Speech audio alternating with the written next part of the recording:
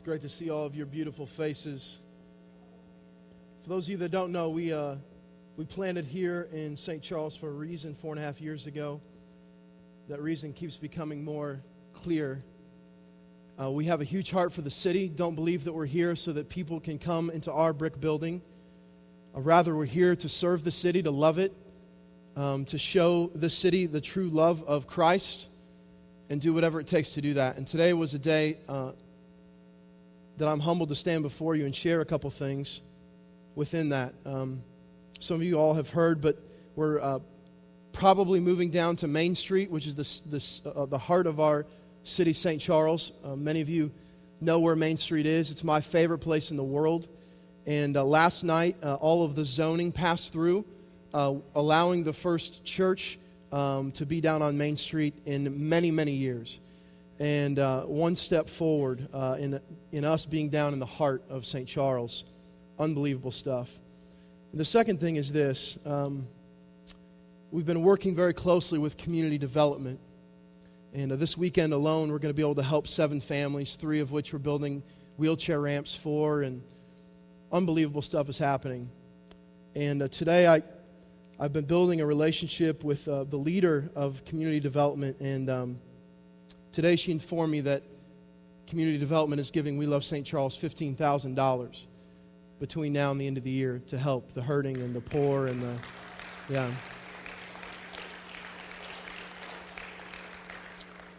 And not just that, but we also found out today that there's thousands of dollars more for us that is going to be there to continue to help our pursuit of single moms here in the city. And so I stand before you, a humbled man, and really desiring to continue to encourage you all that we are here to be trained as missionaries, to be sent out to this city to love it. And I know not all of you live here, and that's fine. In all of your own missional contexts, in your neighborhood, your dorm room, wherever it is that you reside, praise God for the opportunity to be on mission. Praise God that we get to live this life with great purpose, and we don't have to folly around like morons, but rather we have this tremendous gospel that we get to represent. You see what I'm saying, church? And so the city now is coming behind us to the fullest measure so that we can accomplish this vision that we started last October. And I don't know about you, some visions that you have, you see a vision of it and you hope that it will one day get there. I don't know that I imagined that 10 months in we would have helped 230 families and that the city would be writing checks to us because of our partnership. And so all I say is praise God. When I was in college, the most confusing day for me was signing up for classes. You know what I'm saying? Like you look at that book the first time, and it's like the class names, first of all, it's like Western civilization in a Western civilized world. You know, it's like, what does that even mean? And basket weaving and figure skating for, football. I mean, just crazy names. And then the numerical system is wild too. It's like 103B. Like, I don't even know what that is. And then you turn the page and there's 400 numbers. Like, no one ever explained this to me. I don't know if you're getting ready to sign up for classes. What you learn later is a 100 level class, though they don't tell you at first, is more general and more basic. And that a 400 level class is a little bit more condensed, a little bit more focused, and much more difficult, right? They also don't tell you not to sign up for an 8 a.m., 4-day-a-week class your first semester, which I did, right? Psychology, no less, okay? They don't tell you these things. I've been thinking a lot about that system as we've been wrestling with what it truly means to be a disciple. And I've realized this. The things that we've been wrestling with is Christianity 101. The most general, basic teachings of Christ are the things that we've been wrestling with in the understanding of what true biblical discipleship is. And also as we've been teaching 1 Peter. It's the baseline, the basics. Unfortunately, in most of our contexts, it isn't that. If you are really discipling someone, you're considered someone who is a novice, who is up at the 600 level, who's in the master's program, getting a PhD in Christianity, if you're truly living like Jesus. I don't know about you, but I'm ready to break that mentality. I'm ready to understand the basics of what following Jesus is and starting to do those as the church. And then maybe when we can implement those and live those and learn those, then as we grow deeper in the faith, God will reveal more and we'll be stronger in Him. Are you with me, church? And so I want to encourage you guys, even tonight in these 3 verses that we'll look at.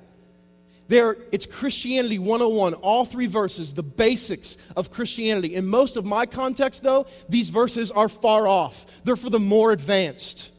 But let me tell you this, these passages tonight aren't for the advanced, they're for every believer. And so I want to invite you with great anticipation to turn to 1 Peter chapter 4.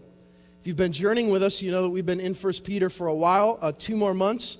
The end is in sight. Late August is when we'll be done with 1 Peter, putting us almost right at a year. I want to read the passages that we studied last week in 1 Peter 4 just to give us some context.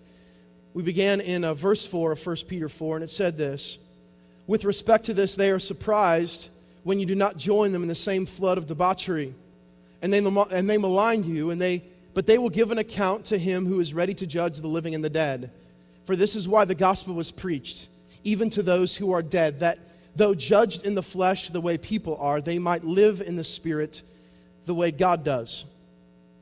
You will remember, my friends, that Peter is writing to a hostile world, to a bunch of folks that have been persecuted, maligned, abused for the sake of the gospel.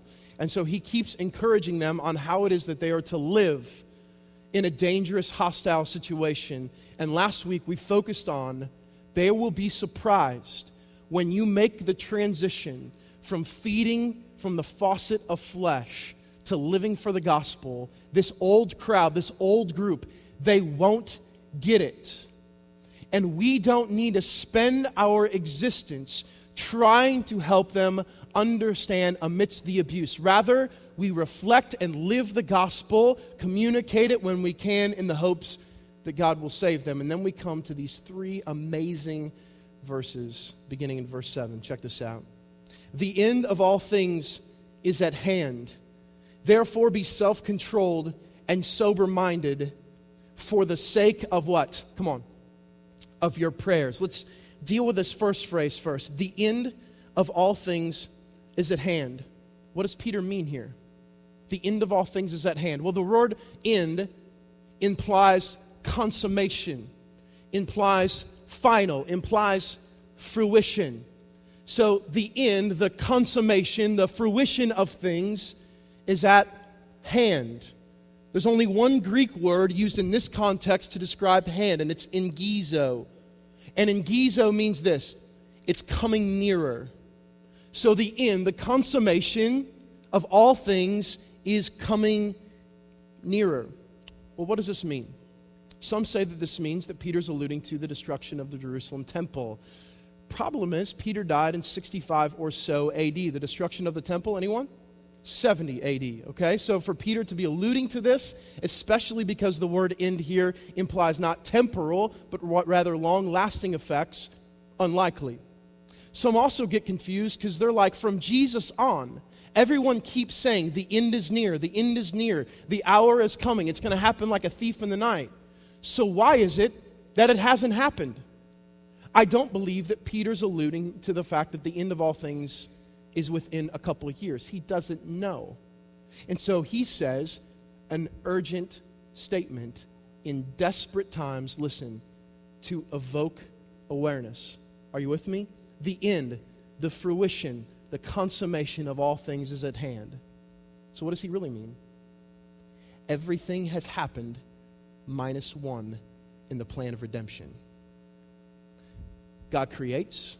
Sin comes into the world, Genesis 3. God begins his covenant with the Israelite nation in Genesis 12. The Israelites showing that people without a mediator cannot follow God. They will fail. Jesus comes as the mediator, lives perfectly, dies on a cross. The perfect Passover lamb's blood in Christ reveals the forgiveness of sins. He's raised from the third day, reveals himself to his disciples, and Peter and you and I here await the minus one, the second coming of Christ, the return of God Almighty. And let me encourage you with, it is coming and it is happening. And I'm so confused with how the world is trying to wrestle with this.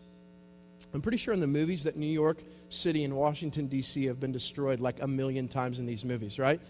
Every scene of the end times in the movies, it always shows the White House, right? And some picture of New York and things crumbling. Our culture deals with it this way.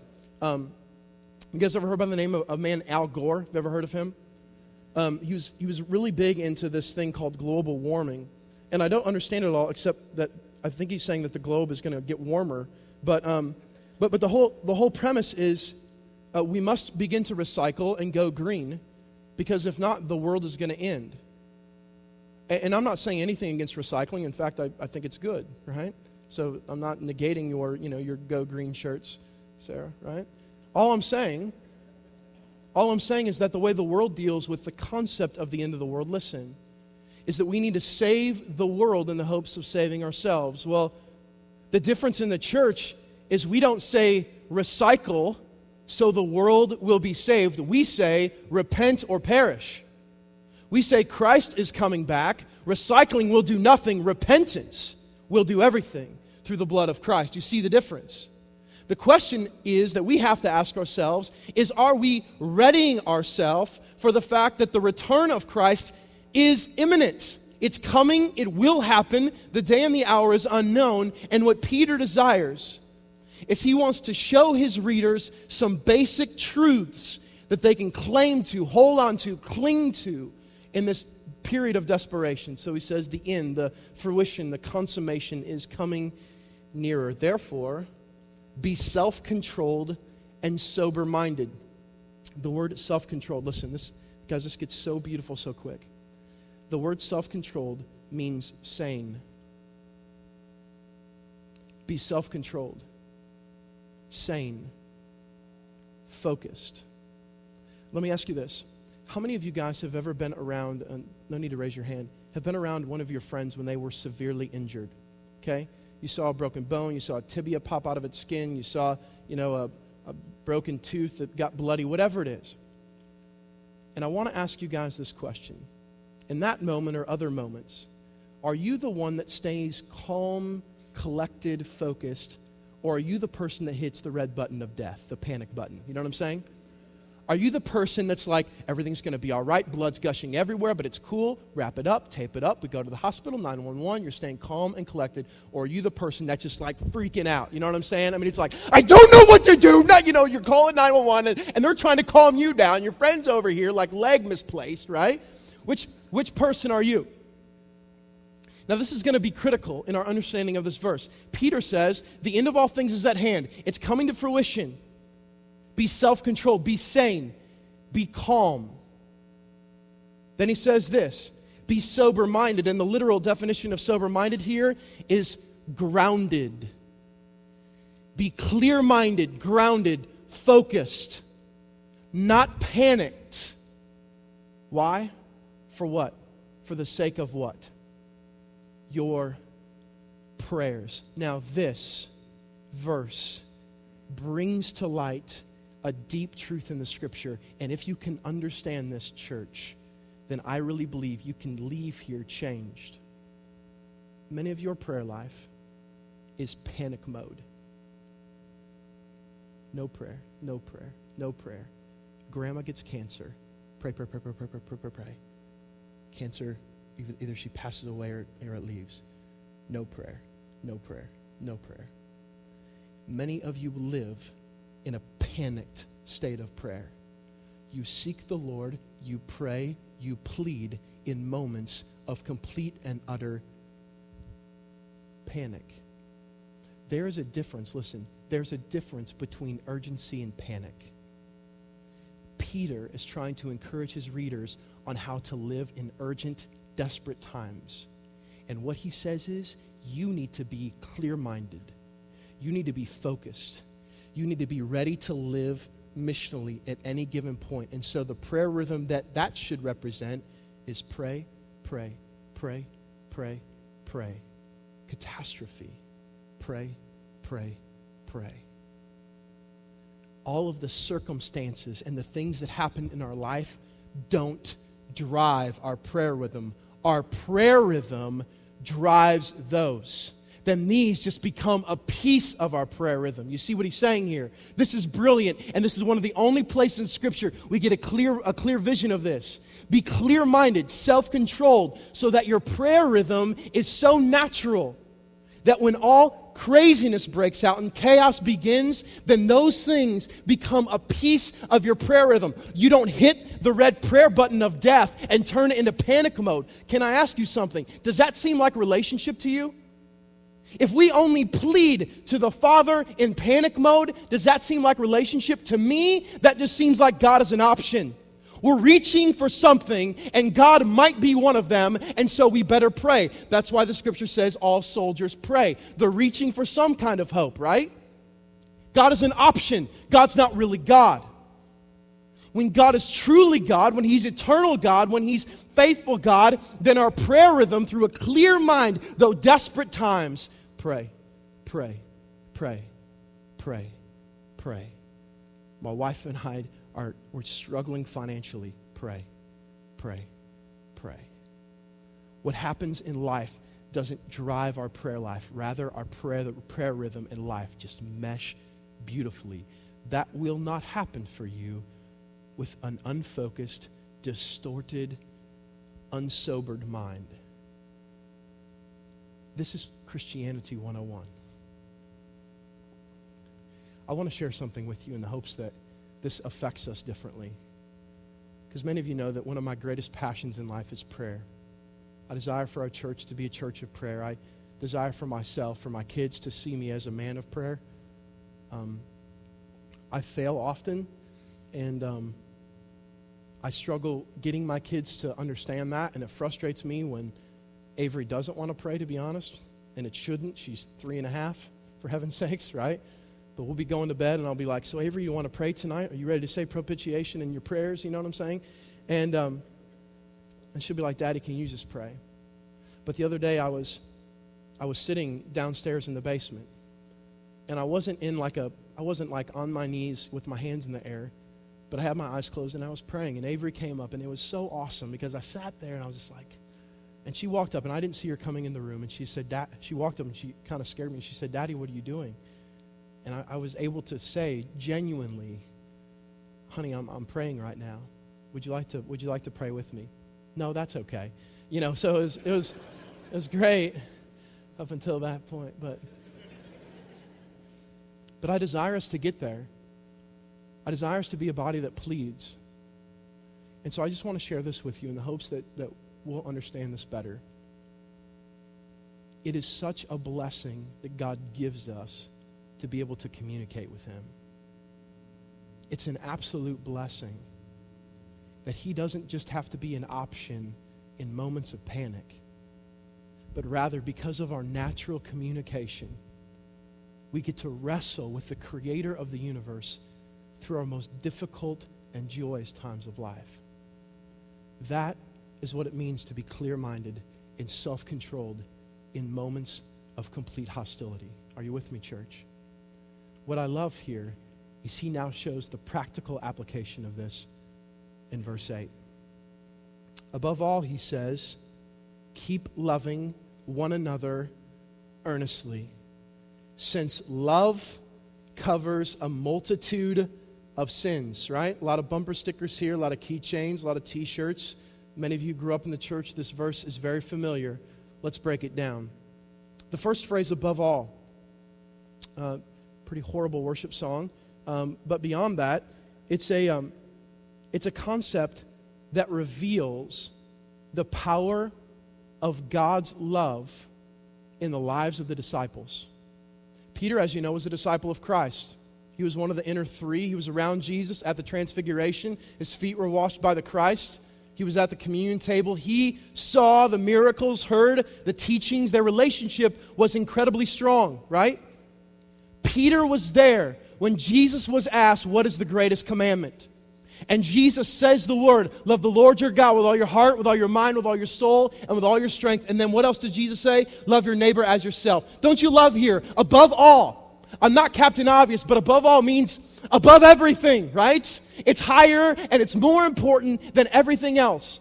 The teachings of Jesus, years and years and years and years after Christ was resurrected, are still resonating deeply in the heart of the Christian writers, so much so that Peter is still articulating, above all, love one another earnestly. Now, the word earnestly is powerful. It means fervently. It means actively. Let me give you an example.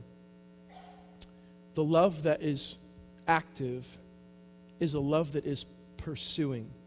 In other words, if for a month's time I just sit on the couch and my wife comes in daily and I speak gently to her and kindly to her, once in a while ask her for a frozen pizza, her and I converse. She comes in after day 3. She starts to say, hey, Mark, you ever going to get off the couch? And I very kindly, very encouragingly, no, babe, I'm just going to sit here. You go ahead and do your thing. And the next day comes and I just very gently, very kindly. It doesn't take long for her to get the sense that there is not a reciprocating, pursuing love. Even though I'm kind and gentle and I wear a sweet little face, there is a sense that there's some distance here in what Mark's saying and how he's communicating it and what he's doing with me. To love one another earnestly is to pursue it, to seek it out. With me and my wife, for me to show her that I love her, it's me daily, actively doing it. It's not reacting to her, it's activating it. It's pursuing her. It's revealing that love. For us, and in this case, to love the Christian brethren, it's an active love. It's a pursuing love. It's eyes are open and I'm looking for opportunities. Because what was Peter's context? The church is going through chaos. What does Peter say amidst it? When you are going through utter death and friends of yours are being persecuted, maligned, and abused, you must hang together. You must really be the body of Christ. There's enough chaos out there. Maybe when we're together, at least there's some semblance of love and encouragement pursuing. Well, what's the revelation of it? That love is 100% revealed in Christ. Listen. Leaves the glory of the Father, pursues his kids, lives perfectly amongst them, and dies. The example of Christ is the epitome of pursuing fervent after you love. And that's the kind of love here that Peter's talking about. I know we're not at a wedding, but I'm going to go ahead and quote 1 Corinthians 13. Is everyone okay with that? Do I need to put on a suit to do this? Are we cool? Right? If you've been to if you've been to more than 2 weddings, you've heard 1 Corinthians 13. Nothing against it, it's in the scripture, so I don't want to mistake it. But in 1 Corinthians 13, as Paul's defining love, here's what he says. It's patient, right? It's kind, doesn't envy, doesn't boast, keeps no record of what? Keeps no record of wrongs. Peter here is quoting Proverbs 10:12, that though there is much strife, love, this fervent, persistent, pursuing, consistent love, covers somehow strangely a multitude of sins. Have you ever not called a friend back? Any of you? Anyone? Okay, so me and Krista. I had a friend of mine, close friend, who last October really started pursuing me hardcore. He was trying to show that pursuant, consistent love. And though I called him back 1 out of 10 or so, and texted back 1 out of 15, I was a horrible friend. I did a bad job. I won't even begin to give the excuses. It clearly was affecting him more than it was me. And one night I was taking Avery and Dawson to the Mills, because that's where we do it. You know what I'm saying? The Mills. You can ride that train around the mall. Have you been there? It's not on the track anymore. It just goes around the mall. It's super cool. Really expensive. Anyway. My friend calls me. And I answer. And I'm like, hey, bro. So incredible to talk to you. Like, man, it's been forever, hasn't it? And he just begins to share some things with me. Mark, I'm really hurt. Like, I just had a new baby, and though you texted me congratulations, maybe it would have been more appropriate that you called me. And I know that you've called me like 1 time, but I've called you like 30. I'm getting the sense in the picture that you really don't care. Well, I was extremely humbled, obviously. Avery and Dawson are in the back. I'm even like tearing up, like I'm broken over this. I'm like, man, I don't normally like do this in relationships. But listen, here's the beautiful thing. Because my brother was fervently pursuing and loving me, I asked for forgiveness, apologized, and the rest of the conversation was beautiful. Love covers over a multitude of sins. The concept is, in believers, it's quick to grace and slow to judgment. That's the beauty of consistent pursuing deep love amongst the body of Christ, is we have the opportunity to reflect the grace of Christ by being quick to extend grace and mercy and slow to judge. Where do you find yourself in this place? Quicker to judge, quicker to give grace. Is it possible that the reason this is a little bit jaded is that you're pursuing love, is that you sit back, for instance, after the church gathering, and you're waiting for folks to come talk to you? Your idea of love is who has a conversation with you, who pursues you, who asks you questions, who seems interested in your new kicks, right? That for you is pursuing love. And I just want to set this picture for you in the hopes that eventually it takes root. There are, of course, non-believers here, and it's great. Welcome. It's great to have you here. But for the believers, those who say that Jesus is their king, after this is over, when the body of Christ is together, what does it look like for everyone to pursue one another in that deep, pursuing, consistent, persistent love? You see what I'm saying? It's completely different. And then what happens in the church as our love for one another grows and deepens is grace abounds because it has to, because it reflects Christ. And so then some of the petty things that become drama in the church, they are quickly forgiven and we together move on, right? That's the power of the blood of Christ. And so in Christianity 101, I know this seems deep, that people would actually pursue one another and engage in conversation and act interested and really be genuine in love. This is the basic of Christianity. This is what Christ said is the greatest commandment, to love one another. For you tonight, who is it that is on your heart just tonight that you need to pursue in love and encouragement? Carrying some burdens, blessing someone, praying for someone. Who tonight do you just need to seek out and pursue in love? Peter says that kind of love covers over a multitude of sins, like it did with my brother on the phone, and that the world can never taste. Can we just sit on that for a moment? The world can never taste that love. And that's why the world spends their time in drama. And we get to experience forgiveness. Unbelievable. Verse 9, check this out. Show hospitality to one another without grumbling. This is a funny verse to me. Hospitality is literally generous. Show generosity to one another without grumbling. Now, the word grumbling here implies an inward debate. So what he's saying is show hospitality without inwardly being angry. Oh, you have the smiley face? Come on in here to the house. It's great to have you. And inside you're like, I just want to kick your dog. You know what I'm saying? That's not hospitality. I'm not a big dog fan, sorry, right? Listen, understand the context. Remember how verse 1 started in 1 Peter chapter 1, verse 1? To the elect exiles of the dispersion. The Christians are scattered through Asia Minor. They're being persecuted.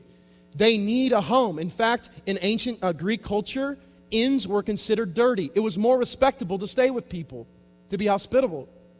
So there were missionaries traveling around. So Peter's saying, welcome them in for heaven's sakes, right? There were people being persecuted. They were homeless because of that persecution. Their friends or family had been killed. Welcome them in. Bring them in. Open your home to them. This is what it reveals to show the gospel of Christ.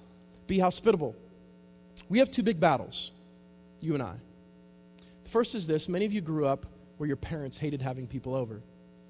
Okay? Some of you guys grew up and literally the people in your house were you and your family, period. They didn't want people over. When you brought friends over, it got awkward, right? And for many of you, there's a huge battle there. because you don't even know what that looks like. It wasn't modeled for you. I was blessed to have a mother that is literally, and some of you guys have met her, one of the most hospitable people in God's creation.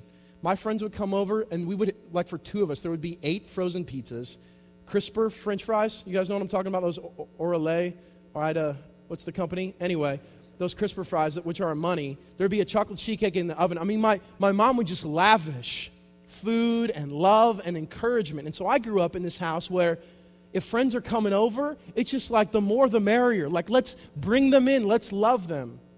So we have that battle. Some of you guys didn't grow up in that. Our second battle is this, is to show hospitality, is to invite people into your realm of existence, which means complete selfless living. So we battle our background and we battle our selfishness. Because when you show hospitality, you're giving up your time. You're inviting people into your most intimate context, your home, where you live, where you reside, where you sleep, and probably they're eating your food, right? And so you're inviting people into the most selfless piece of your opportunity to show hospitality, your home, right? And you're like, well, I live in a dorm. Okay, so be it, right? Now, many of you have a litany of excuses as well. If you were to ask yourself right now, how many Christian brothers and sisters, let alone non-Christians, have you had in your home? Some of you have just reclused. And I want to ask why. Is it because you're embarrassed of your conditions?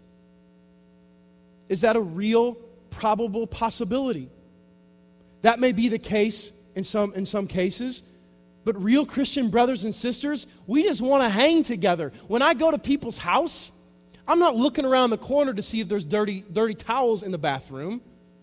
I'm just thankful to see my Christian brothers and sisters. I'm thankful to be invited into the intimacy of their home, right? So some of you guys maybe are embarrassed about your conditions. Others of you guys hate driving conversation. And so the thought of having people over, the implication is you're going to guide the night. You're not just both going to sit there and be like, so, how's the meatballs, right? Like, there's going to be some conversation, and it's probably going to be you initiating it. Some of you think you're hospitable because you invite people over, and then they come over to your house, and they're having to do the entertaining. They come over to your house, and they're like waiting for you to say something, and you're not initiating, acting like you care about them at all, and so they have to sit back and be like, so, you want to play catchphrase? Like, I don't know. Let's do something here, right? You haven't prepared a meal. You're fixing it as they go. It's mac and cheese, nothing against it, right? Whatever it is. Hospitality is one of the greatest forms of showing one another, Christian brothers and sisters, the true power of Christ. One of the reasons I love Brian and Debbie Short, who own the El Shaddai Ranch, is those are 2 of the most hospitable people in the world. They got however many acres, and they just invite whoever over to all of their acreage. And when they leave, when the church leaves the big pavilion out there, guess who picks it up? They do. They don't hire a dog to eat it. They pick it up. They clean it up. That's hospitality. And it shows the power of Christ. This is Christianity 101, hospitality. It's the basic. That you would invite people into your realm of existence. Let me show you the powerful thing here.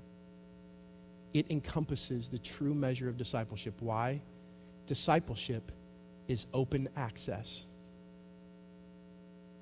And your lack of hospitality will ultimately affect your ability to disciple because you close up and don't give anyone access to watch you as together you follow Christ. As we learned last week, watching to grow in discipleship. The disciples watched Jesus. They were given access into their life to grow. And when people come over to my wife and I's house, we do our kids' Bible stories. We do our family worship time right there. When people come over in our house, we don't change. They live life with us. They sit down. We engage them. We entertain them. Except last night when some friends brought Chinese. Amazing. Thank you. Right? Most times we're cooking the food, right? You know how awesome Heidi is at cooking dessert. That's the beauty of hospitality. Now, I want to share something with you as we close this up. because we read these 3 verses, okay? The power of clear-minded prayer, loving one another earnestly, and showing hospitality. And there may be the sense of like, okay, those are 3 nice verses. Like you wrap that up nice. You taught the intricacies of it. But what does it mean? Can I share a story with you guys? Jesus shared this, shall we? And behold, a lawyer stood up to put him to the test.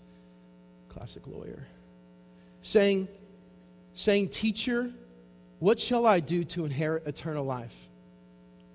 And he said to him, What is written in the law? How do you read it?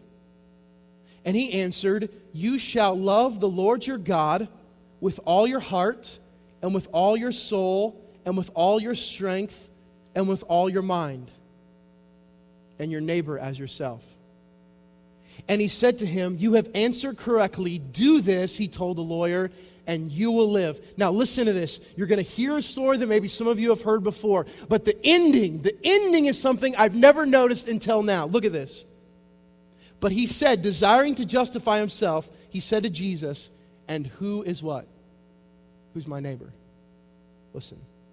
Jesus replied, A man was going down from Jerusalem to Jericho, and he fell among robbers, who stripped him and beat him and departed, leaving him half dead. Now by chance a priest was going down that road, and when he saw him, he passed by on the other side. A priest, mind you. So likewise a Levite, when he came to the place and saw this beaten, bloody man, passed by on the other side. Listen. But a Samaritan, which if you understand the context of Jews and Samaritans, they're not besties by any stretch. But a Samaritan, as he journeyed, came to where he was, and when he saw him, he had compassion. He went to him and bound up his wounds, pouring on oil and wine. Then he set him on his own animal and brought him to an inn and took care of him. And the next day he took out 2 denarii and gave them to the innkeeper, saying, Take care of him, and whatever more you spend, I will repay you when I come back. Now listen, you need to hear tonight of anything, you need to hear these 3 verses. Which of these do you think proved to be a neighbor to the man who fell among the robbers? Jesus asks the lawyer. And the lawyer says this, the one who showed him mercy. And Jesus says, listen, Jesus says, now you go and do likewise. Now, I have preached this story, the Good Samaritan, all my life. It's classic. Okay? Beautiful story. Man beaten on the road. 2 people who you would expect come by. They walk on by. But the one who you would least expect, that one stops. That one pours out a pursuing love, an overemphasizing love. And not just that, he takes him to an inn and says, whatever happens. And then what does Jesus say? Do you get this? What does Jesus say? Now you go and do what?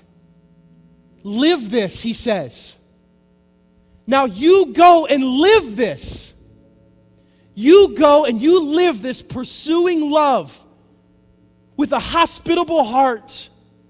And by doing so, what is he connecting it with? The greatest commandment. You will live like Jesus by living this way, by embodying the mission of Christ, which is love, pursuit, consistent hospitality. That's the life of Christ. You go and do likewise, Jesus says. And so prayer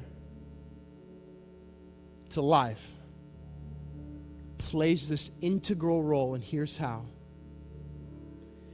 When we're clear-minded, focused, not hitting the panic button, but rather just in natural prayer rhythm, we naturally plead for opportunities to love and to be hospitable.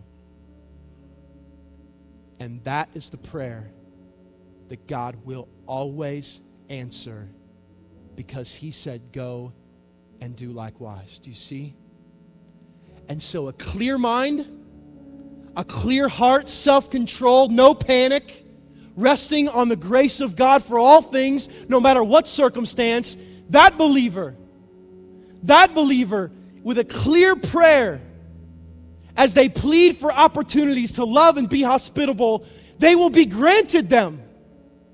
The opportunities will be given. It's promised. When you pray the will of God, 1 John says, He will answer and He will hear. Church, what I'm saying tonight is this. What is consuming your mind that's causing you to hit this panic button? You're not resting and trusting in His grace. You're worried. You're fearful. You're sitting there, all these decisions weighing on you, and you're just panic praying. What of those things tonight just need to be thrown to the side so that you can sit for a few brief moments and just say, God, give me opportunities to live like you. And that prayer, I guarantee you, will be answered. That's Christianity 101. That's people who are on mission. And so, church, tonight I invite you into that response. What has been hitting the panic button in your life now? And what can you tonight, as you sit in your pew, what can you in these moments just let go of so you can begin to plead, God, give me opportunities to live like you. Go and do likewise. So let's sit in an attitude of prayer.